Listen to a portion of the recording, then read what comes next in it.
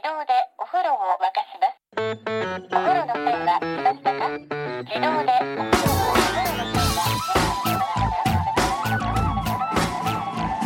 Hello and welcome to another episode of No Such Thing as a Fish, a weekly podcast. This week coming to you from our Book of the Year 2018 tour, live from the Union Chapel in London.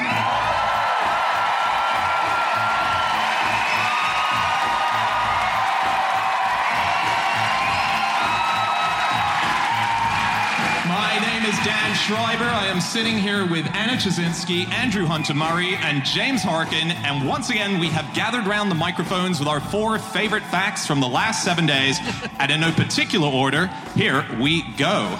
Starting with fact number 1, and that's my fact this week. My fact is the world's oldest krill was 9 years old and was called Alan. It's called Alan? He was called Alan. He was a 9-year-old krill, and Alan would have lived to have been older, but unfortunately, during a routine cleaning of his tank, he escaped and fell down a drain. So, yeah, it's a shame, because he possibly had many more years. Maybe he survived the drainfall as well, maybe like Finding Nemo. Like he might still be out there. Finding Alan is a less good title. And he might have been more than 9 as well, because when they caught him, he was an adult, so he probably at least 2 more years on top of that. Wow. How do you escape as a krill? Because mostly you're water-based, aren't you? But presumably he had to sort of struggle out along some surfaces. They were changing the tanks, so they were cleaning the water out. So it was in the process of taking the lid off and exchanging waters that Alan thought, finally, after 9 years, it's my chance. Yeah. But unfortunately, there was a drain right next to it. Well, he was kept in his own jar for all those 9 years by a guy called Tom Ikeda, who is like one of the best krill scientists in the world. I mean, you all know him. Yeah. We are actually going to do 20 minutes about krill. But they found out that he was this age, probably about 11, and that is about 5 times longer than any krill had been known to be alive in the past. Wow. It was the first time we found out that they might be this old, and actually that had huge repercussions for the krill farming industry. And the world at large. So there's an interesting thing about krill. So they are the biggest species on Earth by biomass, biggest wild species on Earth. So humans, all of us all together, weigh about 350 million tons. Cows beat us, they win. They're 650 million tons by, all of them, but they're kind of domesticated. So, but krill, which are not domesticated, just you try, can't be done. Well, for 9 years, you can keep one in a jar. You can imprison it, but you can never tame his soul. Good old Alan. Always free at heart, wasn't he? Krill, all the krill in the world weigh 379 million tons. So they beat humans in a fight. They would... Yeah. It would be a weird old fight. I think we can all agree that. And that's just one type of krill, right? That's just the Antarctic krill species. So they're the ones, often when people say krill, they're actually talking about Antarctic krill. Bear that in mind. There are actually about 85 species. But yeah, Antarctic krill are outweighing us. Yeah. It's incredible. And also, they swim in these big swarms, right? So they can be up to 20 kilometers, these swarms that you see in the ocean. And some are so big that they've been spotted from space. You can see... Wait, some of the swarms, not some of the krill, okay? No krill is bigger than about 2.5 inches. Oh, so it's the swarms. Okay, right. Yeah, no, obviously the swarms.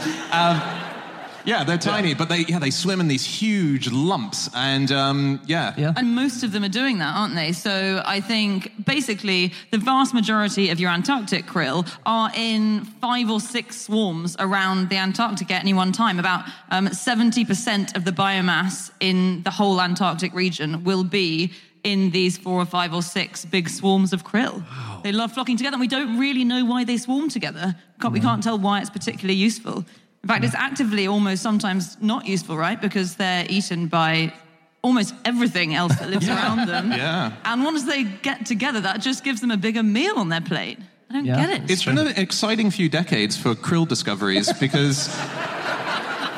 We've just absolutely blown our minds with new information as the years have gone by. The Age of Alan was The Age of Alan. It was also... I call it the Age of Alan, actually. Oh, yes. In the krill world, that's what it's known as. Yes, you're right. It's that period. And So Tom Ikeda, he was the person who also discovered that they could survive for over 200 days of starvation. Wow. Yeah, I don't know if that was he forgot. There's an amazing thing about what krill do when they're hungry. Okay, this is so weird. So they repeatedly molt throughout their life. They molt and then they grow a bit and then they molt again.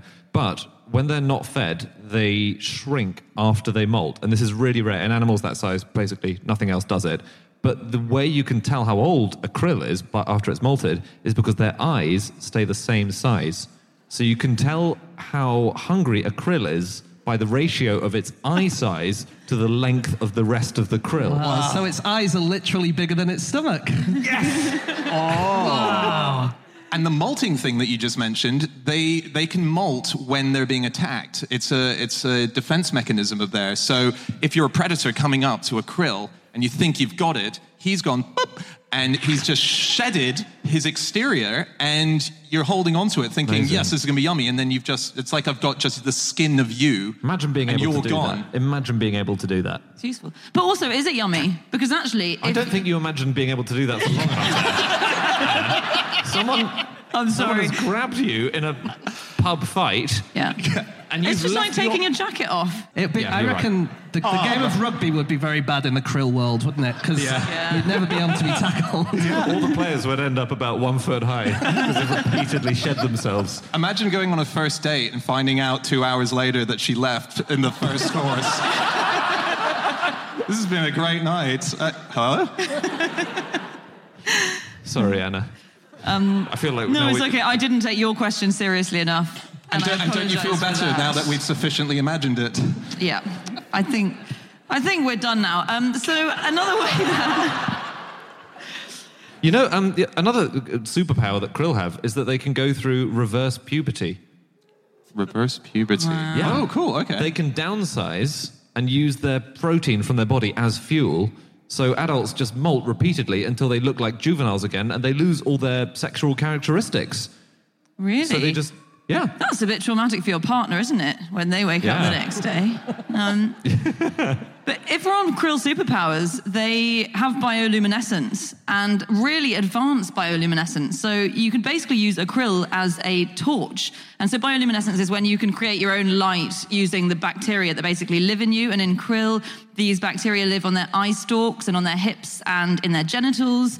And they can control the light that these bacteria give off. So they literally have kind of a light switch. And the way this works is that basically they control the amount of oxygen that gets to them. So they have a switch in their sphincters, which if they tighten it up, it releases... That's not a very convenient place to put a switch, is it? You certainly don't want other people using it.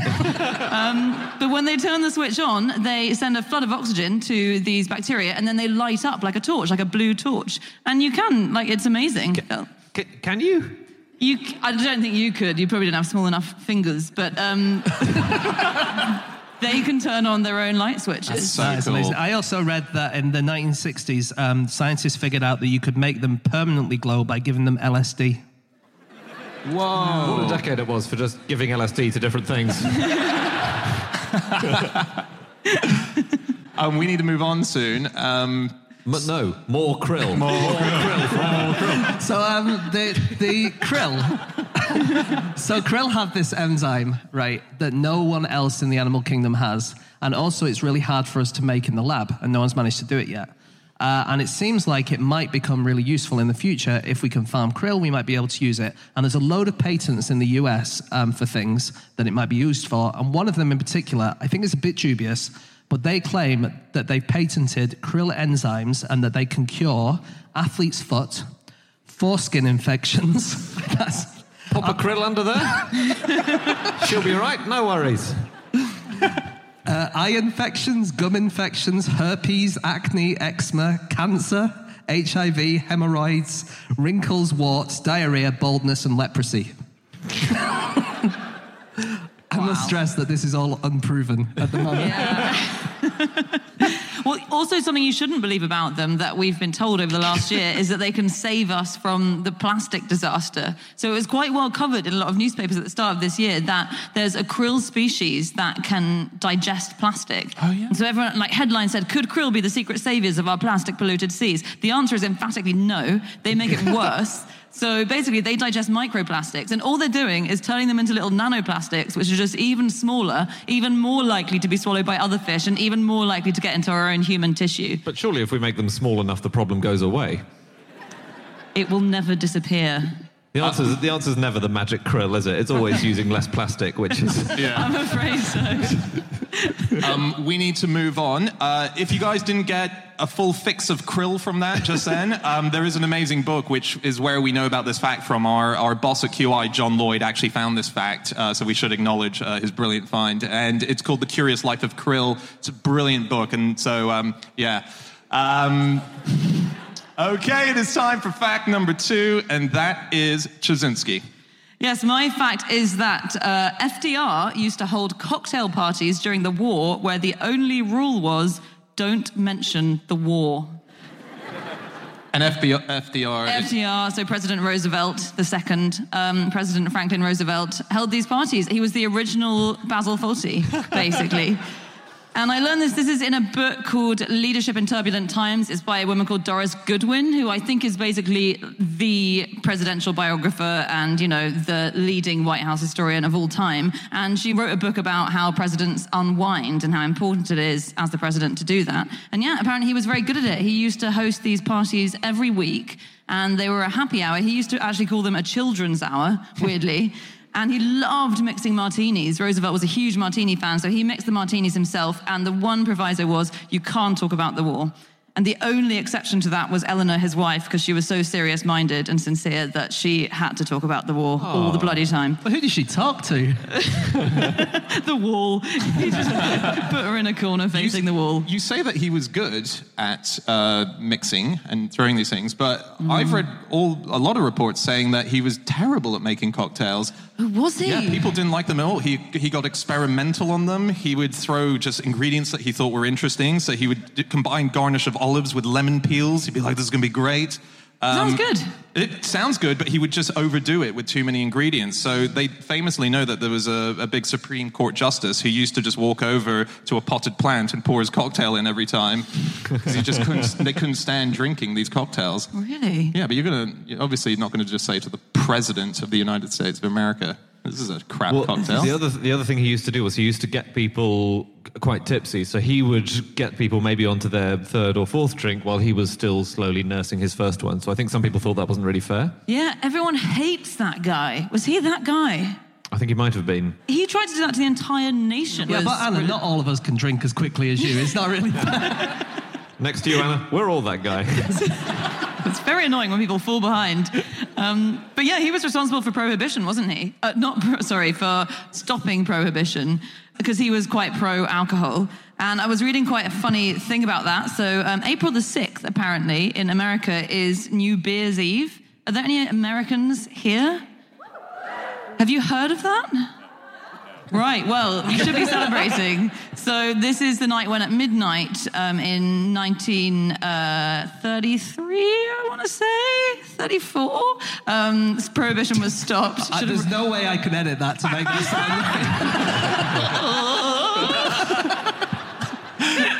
right. Should have written that down. In 1933, in 1934... Basically, he said that prohibition ends at midnight. At 12:01, you can all start getting boozed up again. And in Chicago, they realized that people on the East Coast were going to be allowed to drink before they were, because they were a couple of hours behind. And so an Illinois House representative launched this whole massive campaign saying Chicago's clocks need to be moved permanently forward 2 hours to make sure that we can start drinking at what would otherwise be 10 p.m. And he kept on petitioning, the local parliament, local politicians saying we need to move the clocks forward, and they didn't. Chicago did not agree to move its clocks forward just so they could get another 2 hours of boozing. That's a shame. Roosevelt, on just things he did for fun, because he had a load of hobbies and he was a really interesting guy. So he loved detective stories, and he thought up a plot for a detective story, but he wanted to involve other people in it. So he came up with this plan. He would get a lot of the best detective authors of the day. He would give them all the plot, but the book was written as a round robin. So he wrote the first chapter, all the chapters ended on a cliffhanger. And then the next author would write the next chapter, getting the hero out of trouble. But then by the end of the chapter, he'd be in trouble again. And that went on. The whole book was like that. And then the book ended on a cliffhanger. Yeah, it was finally finished about 30 years later. Really? Yeah. That's like a huge game of consequences. Yeah, isn't it? exactly. And it was turned into a film, right? The President's Mystery Story. It was turned into a film the year after. Wow. Which apparently was a terrible film. He liked collecting stamps. He did that before he was president, and then when he was president, he invented 200 new stamps so he could collect those as well. That's so clever. No, it's cheating. He also, he is said to have coined, so someone's been looking into the phrase off the record, and the earliest citation that this person was looking for found it to be from him. He was the first person to use it, and the citation was made in a newspaper that was published It's actually very hard to find citations of the phrase off the record, isn't it? Yeah, exactly. I think it's because he really drilled it home on his opening encounter with it. So North Carolina newspaper, the Daily Times, this is from November 1932. 1932. It says, Roosevelt, said that he was going to talk off the record and that it was mighty nice to be able to talk off the record for a change, that he hoped to be able to talk off the record often in the future. And he told a couple of funny stories and everyone laughed and cheered. That's the news report, but that's supposedly the first time it's ever been used. But then they put that on the record. Yeah. There's a website called Thrillist which ranked 43 presidents by how much fun they were. So this was a couple of years ago, so it was everyone before Trump. Anyway. So just interesting where people came on this. It's pretty arbitrary, but, Rutherford B. Hayes was the least fun president of all time because not only did he not drink himself, but he banned alcohol from the White House. His wife was known as Lemonade Lucy. Then 42 was James Polk, whose wife banned any dancing in the White House. So you couldn't polka under Polk. She was probably so sick of hearing that joke. Yeah. Within a week. The old ones are the best ones. And then you've got various other presidents. Harry Truman sounds fun. He had a shot of bourbon at 5 a.m. every single day. 5 a.m.? Yeah. Wow. Frequently followed by a massage. You see... It sounds less sweet now than when I wrote it down. It makes him sound, when we discuss it here, in this context, he sounds like a real character. But if you actually did that in life, people would think you were a problem. Yeah. Yes. And had one. How do you know that people would think that, Anna? My friends have said that it's an issue for other friends of theirs. Someone who was the opposite of Lemonade Lucy, actually, was, I think, the best First Lady of all time. And the person for whom the phrase First Lady was first used, so this was Dolly Madison, so James Madison's wife. So this is between 1809 and 1817. She was First Lady. And she threw a massive house party in the White House every week, every Wednesday. Wow. She called them a squeeze, and she'd have between 300 and 500 guests. Every single week, this house party. And the whole purpose was to destroy the rancorous feeling between the politicians on different sides, between at that time the Federalists and the Republicans. And it worked really well. So there were various things that kind of got done because she had these big cocktail parties where they started chatting. In fact, there was a plan to move the capital back to Philadelphia. And then she threw a cocktail party and then everyone agreed not to do it. And that's why it's not. Lyndon B. Johnson used to love drinking a lot, and he used to have caused lots of nightmares for the Secret Services who were looking after him. He used to drink drive a lot, but on his own property, so not at the White House property, but his other place. And he used to drive, and he would have a whiskey in his hand, and what he would do is he would run out of the whiskey, and he would slow the car down, wind down the window, and just hold his hand out while a Secret Service member had to run up behind the car, grab the glass, head back, refill it, and come back while his hand is still just waiting. Still driving. He's still going along, just a bit slower, take it, and then zoom off again. Yeah. You know your cars are crap, don't you, when you can get your member of staff to run alongside it? Yeah. Have you heard about how little fun Benjamin Harrison was? No. How little fun. So is he at the bottom of the list? He's not at the bottom of the list. This is a separate list entirely to the fun list. But he was president around the 1890s.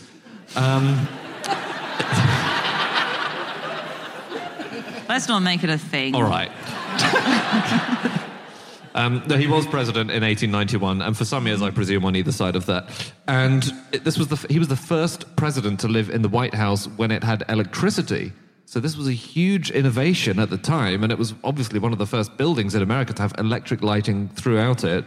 But he and his wife were so scared of being electrocuted that they never even dared to touch the light switches that had been lavishly installed. And to be fair, there was probably a much bigger risk then of being electrocuted. But there are stories that he and his wife sometimes went to sleep with the lights on because they were so scared of turning the lights off and being electrocuted. Wasn't it something about the new Trump administration? They couldn't find the light switches or something? It was Steve Bannon when it was the cabinet room where they spoke, which was just off somewhere in the White House, and no one could find the light switch, and it was a very dark room, so they just had all the initial meetings in the dark because they didn't want to buckle and ask the Obama administration where the light switch was. And actually, the longer you leave it, the more embarrassing it gets. Turned out they were all in krill sphincters, didn't it? We need to move on shortly to our next fact. Just speaking of presidents who knew how to party, do you guys know about George Washington's farewell party from the military in 1787? So we've got a record of his bar tab, and this was a party that 55 people attended, including him. So it was him and a bunch of soldiers, and so 55 people. They drank between them 54 bottles of Madeira, 60 bottles of claret, 8 bottles of whiskey, 22 bottles of porter, 8 of hard cider, 12 of beer, and 7 bowls of alcoholic punch. Wow. We've got the tab.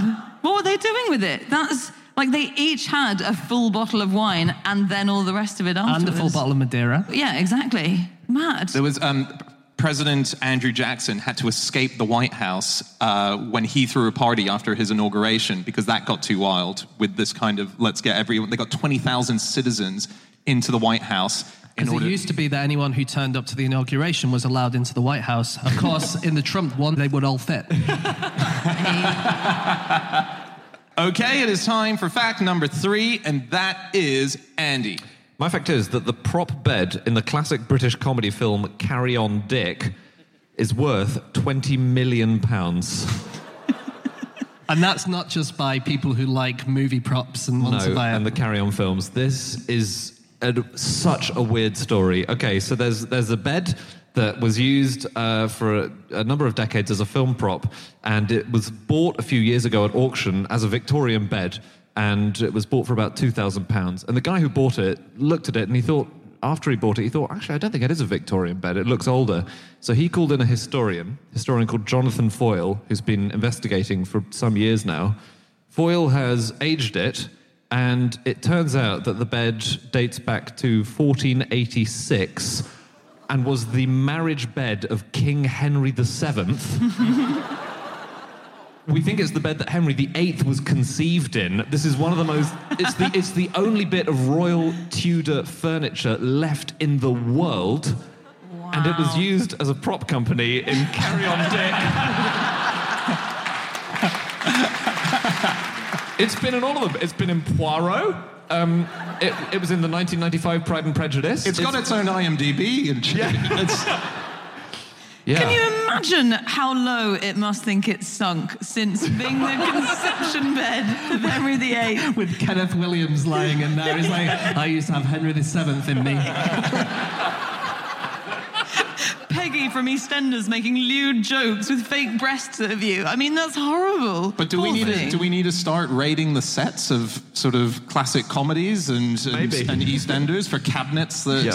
Mrs. Brown's Boys is home to priceless Ming porcelain.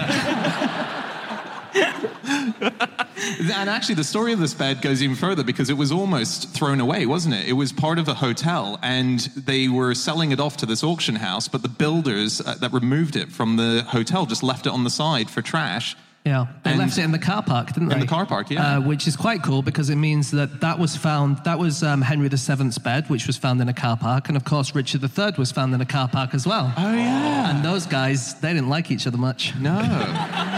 They took it to... But they've got one thing in common at least. Do you think they're bonding over that now? The car park kids in the corner in heaven. Yeah, so it's... Yeah, that's incredible. It's very, very weird. And it has this whole history. This historian, Jonathan Foyle, who's been investigating it, he's made a film about it. If you look at his Twitter feed, there's a really good 40-minute documentary about this bed, and I swear to goodness... When you finish the Krill book. It's really good. It's riveting.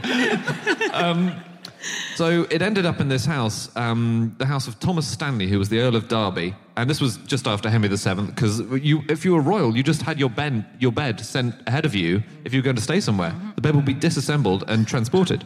Anyway, in 1842, this guy called George Shaw bought it. And he didn't know what he had either, because he was a fraudster. And he ran a woodworking shop which made fake Tudor furniture. No way. And he made fake beds based on Henry VII's bed that was nearly identical, but knockoffs, basically, and not quite as good. He made copies of it, and then he would approach local aristocrats, and he would say, I found your family's ancestral bed, and he would slap on that family's coat of arms. He would put some polish on it to make it look old, and he passed it off as for them. But he could only do it so many times, because obviously aristocrats talk to each other, and after a while, one of them would say, oh, my family's ancestral bed was found just recently, and I bought it. And then someone else would say, oh, that's weird, so was mine. Mm-hmm. Yeah. So moving to the modern day of this bed, quite recently they found out that it was definitely Tudor through DNA. So they DNA tested this bed. I didn't think you could even do that, but apparently it's a thing. So a lot of people saw it and they thought maybe, they looked at the grain of it and thought maybe this has come from some more modern trees in America. But they said, no, it's from European oak. And they could do a DNA test on it that could show that it was a European oak. Wow. Oh, cool. That's really What cool. a Jeremy Kyle show that would be. You've just got two beds next to each other. That's a relief, because I thought you were going to say they DNA tested the Henry VII ejaculate or something and traced it all the way. Took one off the royal family and checked it matched. I don't know how they do these things. Wow. God. This bed is very lucky, though, because most beds for royal families did not get used. So monarchs especially in kind of the 16th, 17th, 18th centuries, had dozens and dozens of beds and never slept in most of them. And this is because basically every member of the nobility thought and hoped and wished and prayed that the monarch would visit them. Because when, as a monarch, you went on a big tour of Britain, then you stayed with your noble friends. And they always made sure they had a room for the king or queen, should they visit, with a bed for the king or queen. And it's the best room in the house. Nobody goes near it until the king visits. And yeah, most of them didn't, so people spent enormous amounts of money. There was a Lord Scarsdale built an entire wing, I think, at Kedleston Hall, which no monarch ever visited, just in case the monarch came to stay. There was one really sad story. This is at a place called Wilton House, and a really elaborate state bed was bought and built there for King George III, just in case he visited, and he did, which was brilliant. This was in 1778. And he visited, and they showed him to his room, and he said, that's great, I've actually brought my own sort of tent bed, if that's all right, so I'll just erect that on the floor next to this lovely priceless bed that you've spent years building. Oh, you're kidding. And he got his little Z bed out and slept on that instead. Hey, just a bit of modern royal bed etiquette. This is an interesting thing. There is a modern royal bed habit. It's about the Queen. These days, in the royal family, this is from various, newspaper websites, which I'm not sure are accurate, but supposedly it's considered rude to go to bed before the Queen does. Okay. Yes. So she can keep everybody up all night because it's a breach of protocol, even in the family, to say, oh, I'm quite tired, I'm going to turn in now, Granny. Can't do it. Wow. What time does she go to bed, do we know? This is actually from William Heseltine, who was her private secretary, although I do honestly think as soon as you work for the royal family, you go and just make up a load of crap for the press for fun. But he said this, and he said she goes to bed at midnight. Although I do like to think some nights she just forces herself to stay awake for 3 days running. Just eyeing them all up round the table. Just to make Meghan look tired. Apparently Diana couldn't hack it. Apparently Diana used to be a bit of an early nighter and used to make her excuses, and that really got her in the bad books. Wow. Yeah. We should move on shortly to our next fact. Just on royal Tudor beds. Yeah. They saw a lot of action, but they also saw a lot of kind of fake royal action, didn't they? So I'm not sure we've talked very much about the bedding ceremony, which was basically if you were a royal person and you married another royal, often from another country, to forge an alliance, you had to consummate that, and everyone had to see it to make sure it happened. And often it was children, so then you couldn't really consummate. They just sat in the bed together. So it actually sounds kind of weirdly sweet. With William and Mary, they got betrothed, and I think Mary was 10 and he was 14, and they had to like officially consummate because then, you know, the two forces are allied. But so all these spectators, dozens of people, thronged into the bedroom, and then they just sat in bed together for 45 minutes while everyone hung out with them, and then they went, okay, well, that's done. You're married now. And actually, sometimes what would happen is that the one of the people wasn't there or wasn't in the country, and they could nominate someone else to consummate the marriage with their partner. Wow. Yeah. And then they would have to, I think they had to have one leg unclothed or something like that. I think that happened with Henry VII's wife, in fact, didn't it? She had, on her wedding night, because he was absent, I think it was Henry VII's wife, then... So maybe that wasn't his ejaculate on the bed sheets after all. Do you want to do something on props? Or? Yeah. Some prop stuff. You go for it. So I got sent this by Alex Bell, our colleague today, and he sent me an article about how they use very random things in sci-fi movies to make them look kind of futuristic. So in the corridors of the recent Star Trek film, and you can see the stills of this, it's quite obvious when you know to look for it, the corridors are lined with Dyson Airblades. The most futuristic technology on the planet. The medical officers diagnose patients using potato peelers in the old Star Trek, and in Star Wars, Qui-Gon Jinn. I don't know who that is. It's Qui-Gon Jinn. Okay. As soon as I saw that written down, I thought, I don't know how to pronounce that, and everyone listening to this does know how to pronounce that. Anyway, his communicator, Yeah. Yep. His communicator is actually a Gillette Sensor XL women's razor. Oh, cool. Well, here's, in that sort of vein of things that you're not expecting to be props, Die Hard, in the movie Die Hard, Bruce Willis, he goes barefooted for a lot of scenes. He's not barefooted. He's wearing fake feet. No. No way. He's wearing fake feet, boots that are shaped to his skin color with 4 toes and a big toe. That's right. The foot thumb, as we sometimes call The it. foot thumb?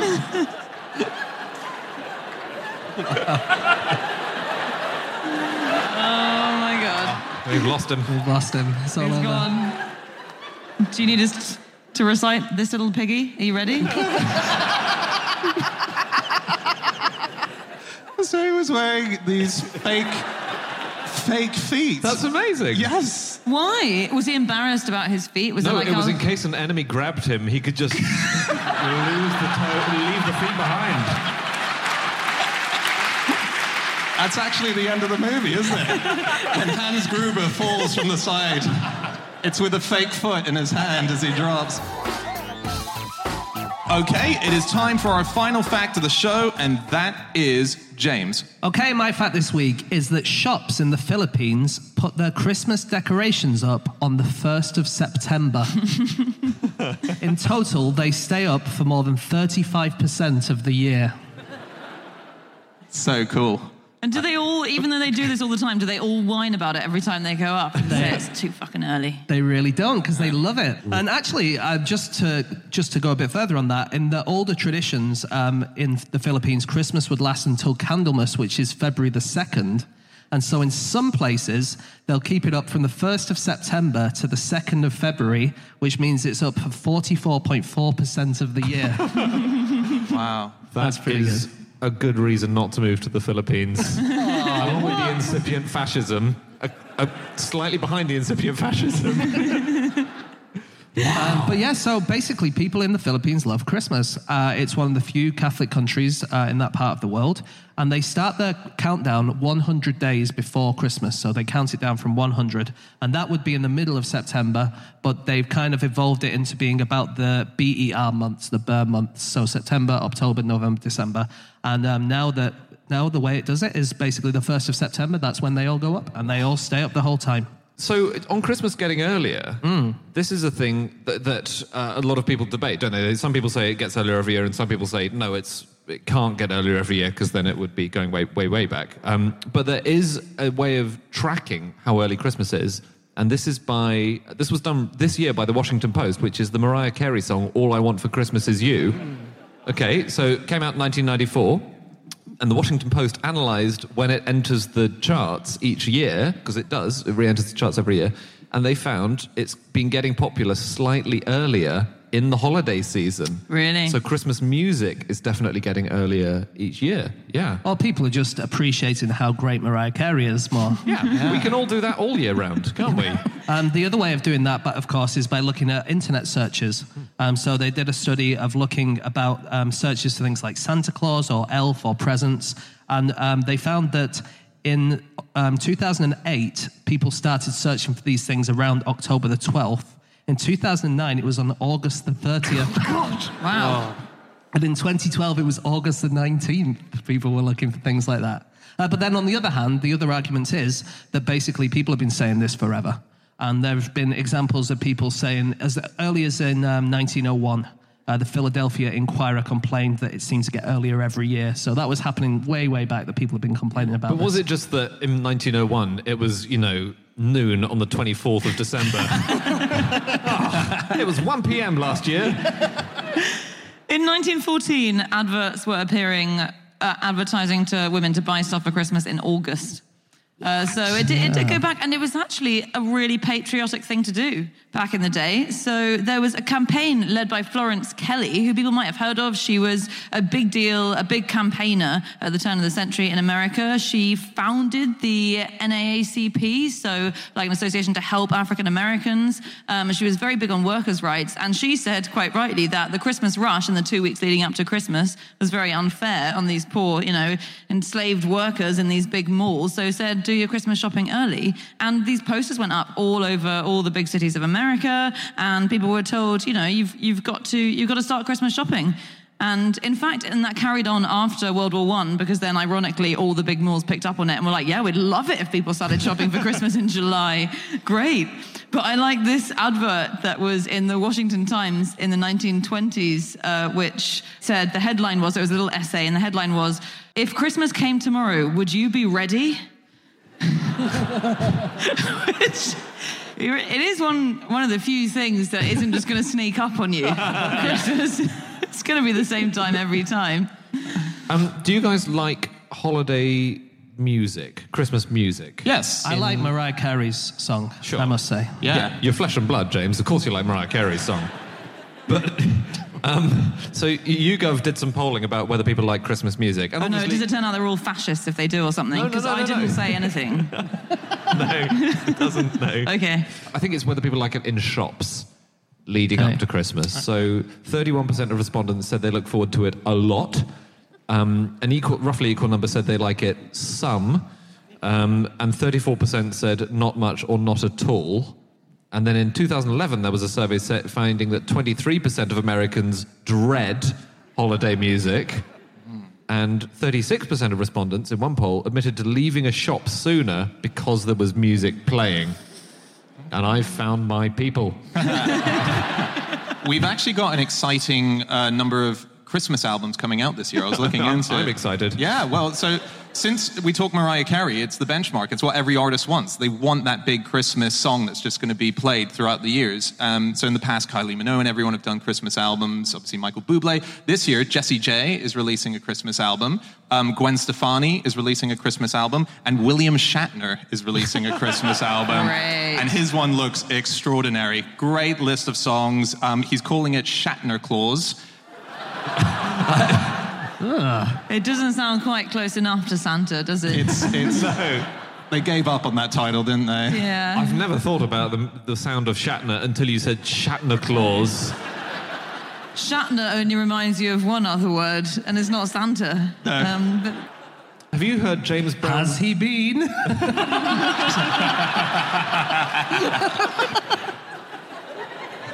Don't forget to leave out a mince pie and some Imodium.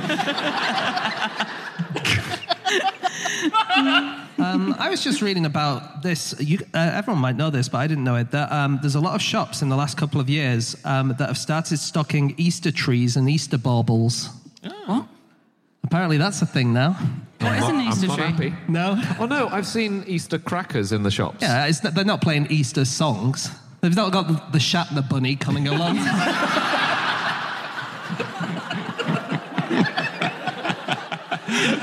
Mary Shatmas.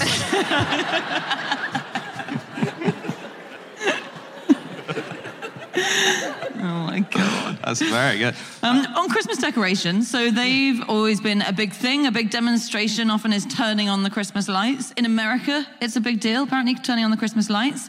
And the president traditionally turned them on. So Ronald Reagan, for instance, in 1983, thought he turned on the Christmas lights, this big symbolic move, but he didn't. He was tricked.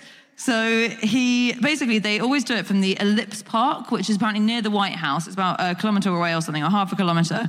And the big tree is there, and all the lights go on from there. There's this switch.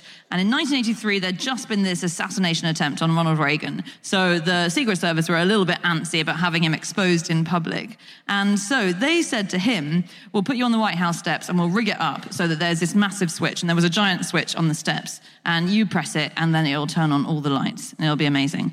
And he did that. And I was reading this in a book by someone who worked at the White House, quite low down, who looked at this massive switch he was going to press and said to one of the other people working there, I can't see the wire where it connects up to the lights. And the other guy said, yeah, there isn't one. Yeah.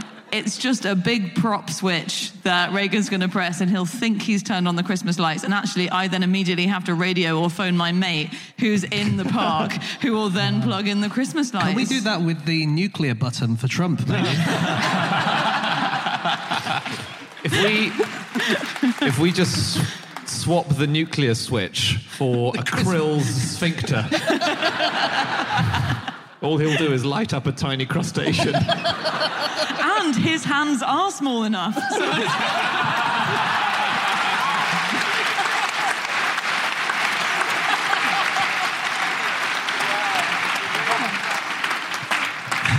Okay, that's it. That is all of our facts. Thank you so much for listening. If you would like to get in contact with any of us about the things that we have said over the course of this podcast, we can be found on our Twitter accounts. I'm on @Schreiberland, Andy, @AndrewHunterM, James, @JamesHarkin, and Chazinski. You can email podcast@qi.com. Yep. Or you can go to our group account, which is @NoSuchThing. We have a website as well, nosuchthingasafish.com. It's got everything. It's got our previous episodes. It has a link to our new book, not relevant to you guys here.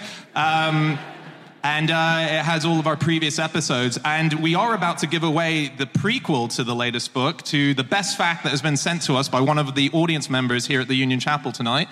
Anna, have you got the winner? Yes. I've written down your name, and I can't read my own writing. I think it's Daniel Athusian. Athusian? Are you in? Are you in, Dan? Maybe. Is that a no? Left at the interval, and there wasn't even an interval. All right, so if anyone wants to pretend to be Daniel, this is the fact, and please come and claim your book at the end from us, so just come up to the front of the queue and grab it.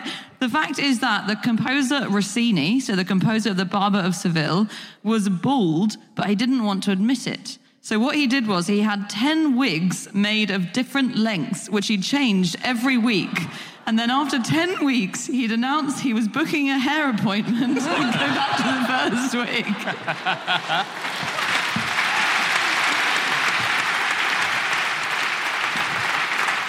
So, Daniel Atkinson. That's a much more normal name than Athusian. It's so obviously Atkinson. Now I look at it. That's Atkinson. Okay, that's it. That is all of our facts. We'll see you again. Goodbye.